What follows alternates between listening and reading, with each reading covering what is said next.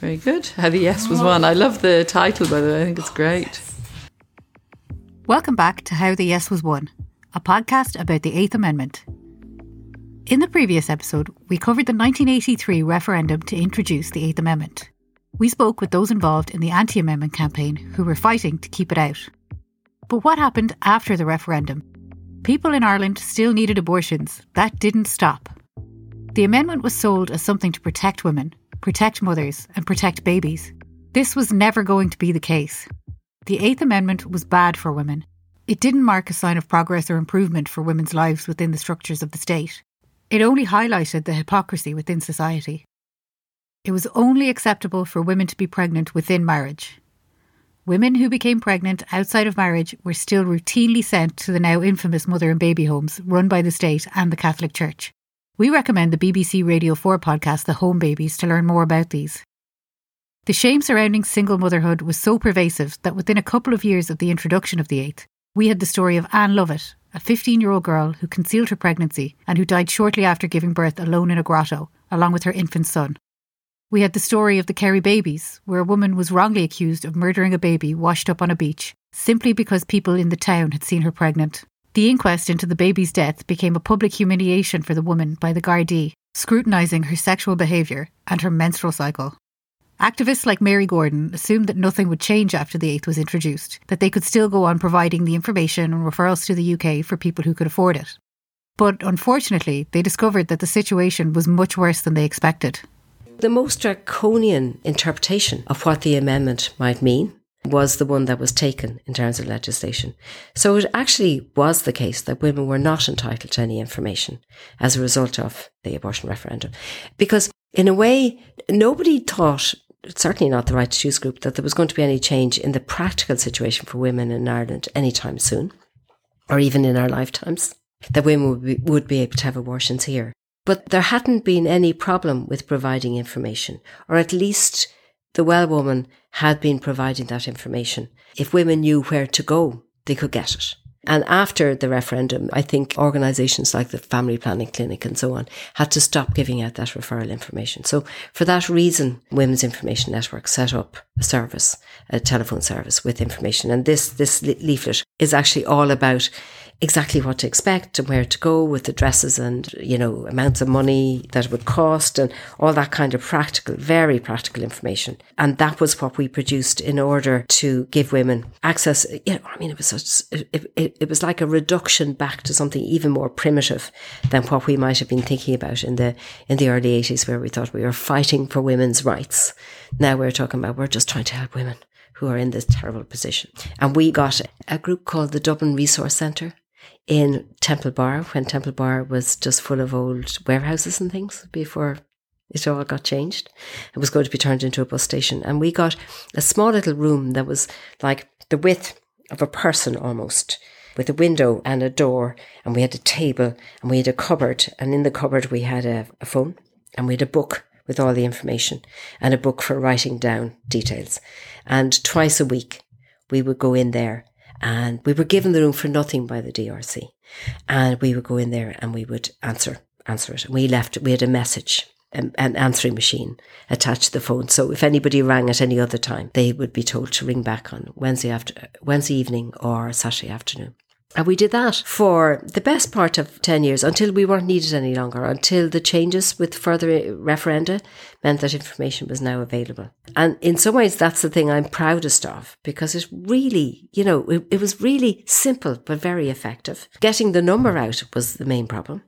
And anarchists and people with spray paint, cans and things would go around women's toilets and spray the number. Or if there was a march about something else, people would carry banners with our number on it. And in that way, people did, in the know, get to know who to ring. And then we were able to give them really practical information and support them in whatever decision they wanted to make. And somebody has the book with the records. I think some of the records got lost though, because we did plan to actually publish the stats. Obviously not.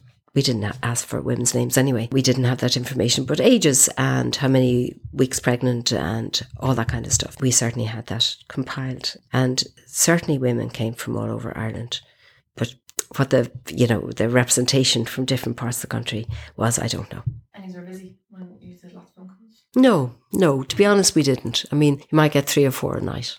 So not a huge number. Over like a 2-hour period or a 3-hour period, you might get, and you might only get 1. Yeah. And how many hours a day was the phone made? So the phone was staffed twice a week for maybe 2 hours on a Wednesday evening and maybe 3 hours on a Saturday afternoon. And that was made public as well whenever. Well, the number, if you rang the number, you got the answering machine which said when to ring back. 3 or 4 calls a night doesn't sound like much, but 6 calls a week for 52 weeks a year, over the 10 years they ran the phone line, was 3,120 women who called an anonymous phone line to get basic medical advice. The Women's Information Network was just one of the ways people could find out information on how to travel abroad for abortion services. There was also other services available, like the Open Door, which became Open Line Counselling, and an activist, Ruth Riddick, operated another counselling line from her home landline. All of these activities were illegal. It was crucial that the phone number got out there as much as possible. Mary Ryder was one of the activists involved in getting the phone number to the public. Every single week we went down to the GPO, every single week, and stood at the GPO handing out leaflets totally illegally. And we had a slogan. The number was 6794700. And the thing was, you said, 6794700, women have the right to know. And this went, we would shout this out, etc. And people would come and take the leaf. Oh, what are you doing? And just take the leaflets and move on very quickly. And you could see it being folded carefully and put in their pockets, And so people knew we were there. Dublin people would have known. I remember there was a woman from Wexford, and she said, could I have 2 leaflets? That's all I'm asking. And she said, I will photocopy them and give them to everybody I know and ask them to photocopy them. So each person had to go along and go off and pay their 10 pence to photocopy the next leaflet. Again, like a telephone tree, doing that kind of stuff. So that was something. And then the numbers went out. That's how we got the numbers out. So that was I can't remember though. I was trying to figure it out as I was driving here. Dublin Abortion Information Campaign. Yeah, that's who it is. Yeah, I've done all that research. Very good. That was it in the public meetings So we would hold public meetings, and we'd have, outside you would have SPUC, you'd have Youth Defence. They were a bit later. They came out of it afterwards. And then you would have the Special Branch, because we were an active political group and we were acting illegally and so on. So if you were postering, because in those days you postered with paste in a bucket, you went around and put them on every traffic box and anywhere you could put them, lampposts, anything. But you had to walk around with a big bucket. I mean, how many people walk around town with a big bucket and a paintbrush? So you'd be putting the posters up for various marches or just with the number and things like that. But you could be arrested for handing out that information because it was illegal. But what was interesting, I can't remember which TD it was. I think it was one of the Workers' Party. I'm not so sure. They hadn't gone into the Labour Party at that stage, but it was one of the Workers' Parties. And he read out the number in the Dáil, under Dáil privilege. And therefore, what we did then was we got a copy of the Dáil record and we turned it into a poster and put the poster up all over Dublin and sent copies of it all around the country. Because it was Dáil privilege, nobody could stop you putting that number out because it was just a report. We had a heading, something like report from the Dáil of the 23rd of April, let's say, or whatever date it was. So you were able to get there was ways in which you got the information out that weren't quite the usual. It's quite, when you think of it now, it's so easy on a phone to send stuff to people, or it's much more difficult to get it out. So. Was it Prunchista Rossa who did it was Prunchista Rossa, you're right, it was Prunchista Rossa. So if you saw the number and if you could make the call, you could get information on how to travel to the UK for an abortion. As much as a barrier as even getting the phone number was, we also have to remember how difficult it would have been for many pregnant people to make the journey. The cost of air or sea travel was much higher then than it is now. Even if you had the money, public transport outside of Dublin was and remains basically non-existent. And if you got to the airport, SPUC could be there waiting for you. SPUC used to go to Dublin Airport on a Friday evening, and they used to come along the queue for the London flights and the Liverpool flights. And they'd come along the queue and say, hello, could we do a little survey? Are you going to England for some reason or whatever it may be? And when I was in a queue and this is how I knew about it, was when they were asking, I was saying to my parents, they're going down and they're asking all these women of our age, in our 30s, they're asking them this question and they're skipping so many people. So when they came to us anyway and they asked, and I said, why are you asking these questions? And they said, are you going for an abortion? They just straight up, are you going for an abortion? So I grabbed your woman's arm and I held it up in the air and I said, security, security. And I started screaming, this woman is abusing me, this woman is attacking me, etc. And I really let go, really shouting. And people turned around and she was saying, excuse me, let me go. And I said, I'm not letting you go. Because you have no right to come up to people in a public venue and ask that. You are going for an abortion. And then she turned into that harridan of, you're a murderer, you're a baby killer, you're this, you're that, the other. Can you imagine if I wasn't going for an abortion, but imagine if you were going for an abortion. As well as facing an established anti-choice group in Spuck, pro-choice activists also faced a new militant anti-abortion group called Youth Defence. Youth Defence were mostly people in their teens and 20s, and they took it one step further and started physically assaulting and intimidating activists. Youth Defence were vicious. You couldn't hold meetings. They'd come in and break them up, physically break them up. I mean, we had a run-in with them down on Thomas Street. They had headquarters on Thomas Street and we put a picket on it. There was about 40 or 50 of us. We'd been on a march and we were high as kites. You think change the world today instead of someday in the future. And they came out with huge, big, long batons and sticks and tried to beat the living daylights out of us. They hit a lot of us, but police came, and for the first time the police intervened on the right side. We were very happy that they did, I can tell you, extremely happy that they did. I don't know where Mary Gordon was living, but Alva Smith had them in her garden with little white coffins and people, they did all those pickets on people's houses. But even the threat of physical violence couldn't stop the young activists from spreading the phone number. Providing information to facilitate travel to the UK was an illegal action. Pro-choice activists were breaking the law, and Spuck wasn't going to let that slide. Of all the organisations who were spreading the phone numbers, only one had members who were identifiable: the Students' Union. We spoke to Ivana Bacik, who was the president of Trinity Students' Union in 1989 and who found herself at the centre of Spuck's legal action. You then have Spuck, which then started to take this very proactive legal action against counsellors who were simply giving women counselling where they came in crisis pregnancy and where they looked for a phone number of a clinic. So Spuck used the amendment in a way that its advocates hadn't predicted would be used. In other words, to close down counselling services. So in 85-86, two big counselling services, the Open Door Counselling run by Ruth Riddick and the Well Woman clinics were all injuncted before the courts, and in an infamous judgment called the Hamilton judgment, Judge Hamilton in the High Court ruled that it was in breach of the constitutional right to life of the unborn to give information to a pregnant woman that she might use in another country to terminate the pregnancy. So it was a leap conceptually and interpretively to make this judgment, but the Hamilton judgment was upheld by the Supreme Court, and from 1988, when the Supreme Court ruled, there was no service, no entity openly providing information except the students' unions. Those students' unions, like Trinity and UCD, which were mandated to give information, continued to do so in defiance of the law and knowing that we were going to be targeted next. So when people say, why were students' unions targeted? That's why. We were the last line of any organisation that you could look up in an Irish phone book that was openly offering information. Every other doctor, counselling service, women's information had obviously already been injuncted by Spuck or were threatened.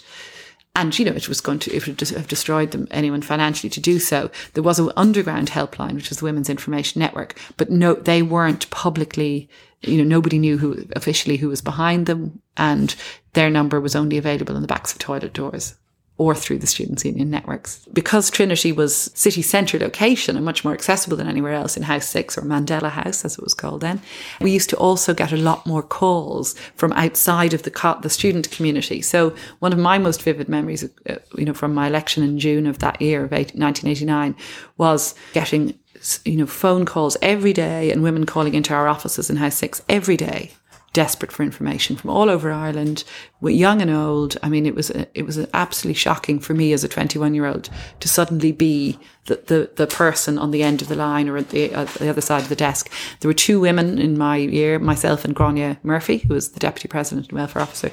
So we saw most of the women who came in. Our other 2 officers, though, who were obviously also in the litigation, Jim Davis and Owen Lonergan, also used to get calls. But we took most of the calls and saw most of the women, and it was really eye-opening for us. And certainly if we hadn't been pro-choice before, I think we'd have realised then the extent of the need for legal abortion in Ireland once we had that experience. What exactly was distributed? Okay, so you have the actual guidebook that was the subject of the injunction. And you see it's obviously of its time, pre-internet, personal computers. We laid it out, or did we have personal? I think it was very, very low tech in those days. So the guidebook, I should say, is a general guidebook for first years produced by Trinity Students' Union. There's a very ancient picture of me in it, wearing a dress that my mother had made, actually. And it was the guidebook for 1890. But I should say that every year the Students' Union produced these freshers' guidebooks, in other words, guidebooks for first years. And it contains in it information about all sorts of things, students and the law, students and sexual harassment, student finances, tenants' rights, all the things that are of interest to students. But the section on pregnancy counselling was obviously the section at issue.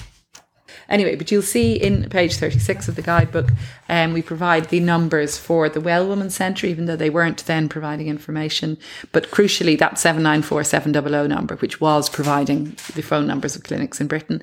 And we then also went on to give the numbers of the clinics themselves in Britain, the BPAS clinic, the Raleigh Nursing Home and so on, and also the number of the Irish Women's Abortion Support Group in London, which was a group of women, Irish origin, first and second generation Irish women living in London, who used to put up women and girls who were travelling from Ireland for abortion and would bring them to clinics and so on. And later, when I lived in London, I actually was a member of IWASG and used to help women travelling over for abortion. So we had a very, very informal but very effective organisation in London, which we were referring women to as well. The backs of toilet doors, that was the only other place that you'd find the WIN phone number, was on the backs of toilet doors. And there was a campaign across Dublin particularly, but also at Cork and other urban centres to write the phone number wherever we could.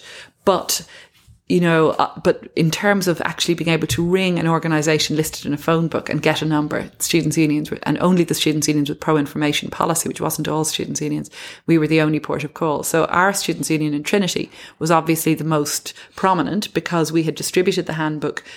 We had distributed the handbook earlier than the others because our Freshers' Week was earlier. So we were the only 4 student officers threatened with prison. The other officers from UCD and the National Union hadn't yet distributed when the court case was heard. Hence, there was a difference. There were 14 of us in the case, including Stephen Grogan. The case is Spuck v. Grogan. He was the president of USI, and the 4 Trinity officers were among the 14 defendants in the case. And because Trinity was earlier in time, we had the penal notice attached to the court order, that is the threat of jail. It wasn't a surprise because we'd had solicitors' letters, but certainly it was the final notice of the court proceedings were served in person. It's all very vivid. All the memories are very vivid of that time. I mean, we mobilised the student body. We had big marches to the courts every day. We were up in court. We had a big presence outside on the quays. I have photos of the time, a lot of photos printed in the papers, of course, of all of us. And of us outside the courts and of the students. You'll see them surface from time to time in exhibitions of the time. I have a very vivid memory of being in the back of the courtroom and listening to Mary Robinson making the legal argument. We just come in from outside. Mary Robinson acted as legal counsel for the students who were brought to court, and she went on to become the first female president of Ireland the very next year. And Catherine McGuinness spoke about being in another courtroom and hearing the chanting from outside as our case was going on inside, because we had this great chant, SP, SPU, SPUC, Spuck off. And this chant the students outside had the chant going the whole time we were inside the courtroom. And Mary Robinson, in her very low-key, very gravelly voice, was making this very, very, at the time, technical and unusual legal argument based on European community law to the judge, to Mela Carroll in the first place. So that's a very vivid memory. I can even remember what I was wearing. There you are. I was wearing long, flowing black culottes and a black T-shirt because that was the only smart clothes I had at the time. and a pair of docks, of course. It was the 1980s. Spuck v. Grogan it's an interesting case. It's sort of a footnote happily now because of the subsequent developments and particularly the referendum. But the case concerned, well, there were a number of procedural issues in the case, and there was also the substantive legal issue of whether or not what we were doing was in breach of the Constitution. So the procedural issues were around whether, in the particular case of the Trinity students, whether we had breached an interim injunction, and Judge Carroll ruled that there was no evidence that we had, or that there was no evidence she was prepared to accept. Spuck had offered evidence that they had seen us giving it out the handbook, and indeed I think they had sent in people to take the handbook from the named union officers, myself, Gráinne, Jim and Owen. But that wasn't evidence Judge Carroll accepted. So that was how we didn't go to prison.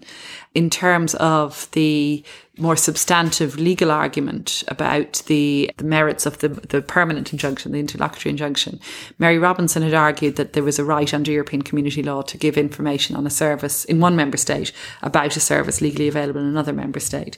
And that was the point of law that Judge Carroll felt was arguable and that should be referred to the European Court of Justice in Luxembourg. So the procedure that Mary Robinson was using was a procedure of referral to a senior court, but to a Luxembourg court, of an issue of European Community law that had arisen in a domestic court, which was in the High Court. So the referral went to the ECJ, which subsequently, as I said, ruled in our favour on the technical point that yes, you have that right, but against us in practice because we didn't have the commercial link. So we didn't have, as you say, locus standi to rely upon. And so, that's costs were awarded against us and we were declared bankrupt and so on.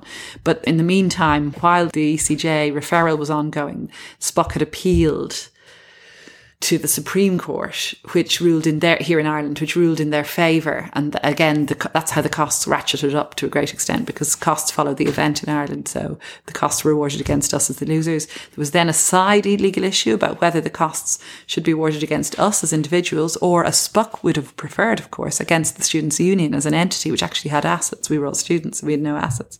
And the courts ruled that the Student Union had no legal status, wasn't a body incorporated and therefore couldn't be sued, had no legal personality, but it meant that we were personally liable for the costs. So that was held over us for a long time.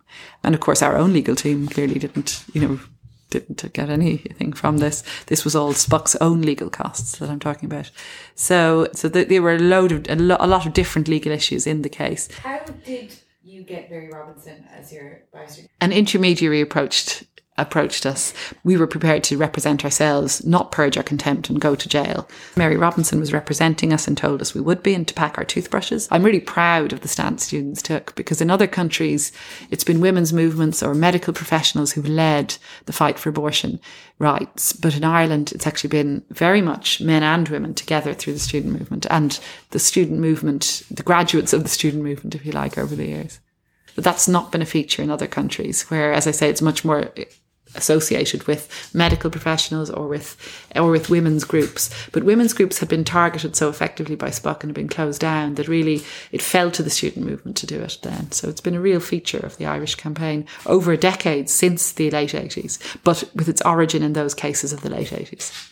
And those student demonstrations, the really brilliant student demonstrations and the student chanting and so on. So it's great to see new generations of students have always kept that up over the years. That hasn't changed. And that was a big impetus behind the 2018 referendum. The ruling from the European Court didn't have anything to do with human rights and was based solely on the right of the state to advertise services available in another state. Thank you, capitalism. While this case didn't have much of an effect on the day-to-day lives of people who could get pregnant, it did start the conversation again. Would it really be so bad to refer someone to the UK? Little did they know at the time, but one of the most infamous court proceedings in the history of Ireland was about to hit the front pages in just 2 short years and centred around this very point. The X case. We'll tell you all about it next episode. Many thanks to Mary Gordon, Mary Ryder and Senator Ivana Bacik for speaking to us for this episode. If you liked this podcast, we'd love if you shared it with your friends. Subscribe to us wherever you get your podcasts and follow us on the socials at How the Yes Was Won for updates on next episodes, and we'll be featuring some content associated with each episode. If you enjoyed listening, please consider donating to the Abortion Support Network. Abortion Support Network provides advice on travelling for abortion, financial assistance towards the costs, and where needed and where possible, accommodation in volunteer homes. They do this for people resident in Ireland, Northern Ireland, the Isle of Man, Malta, Gibraltar and Poland. COVID has added extra complications and costs to an already complicated process. Calls from Poland have doubled from 2020. There's a link in the show notes where you can donate to support their clients who need abortions, or go to asn.org.uk. How the Yes Was Won was researched, produced and edited by Aisling Dolan, Emma Callahan, that's me, Davy Quinlivan, Tara Loney and Deirdre Kelly. Additional recording support from Findwire. See you next time.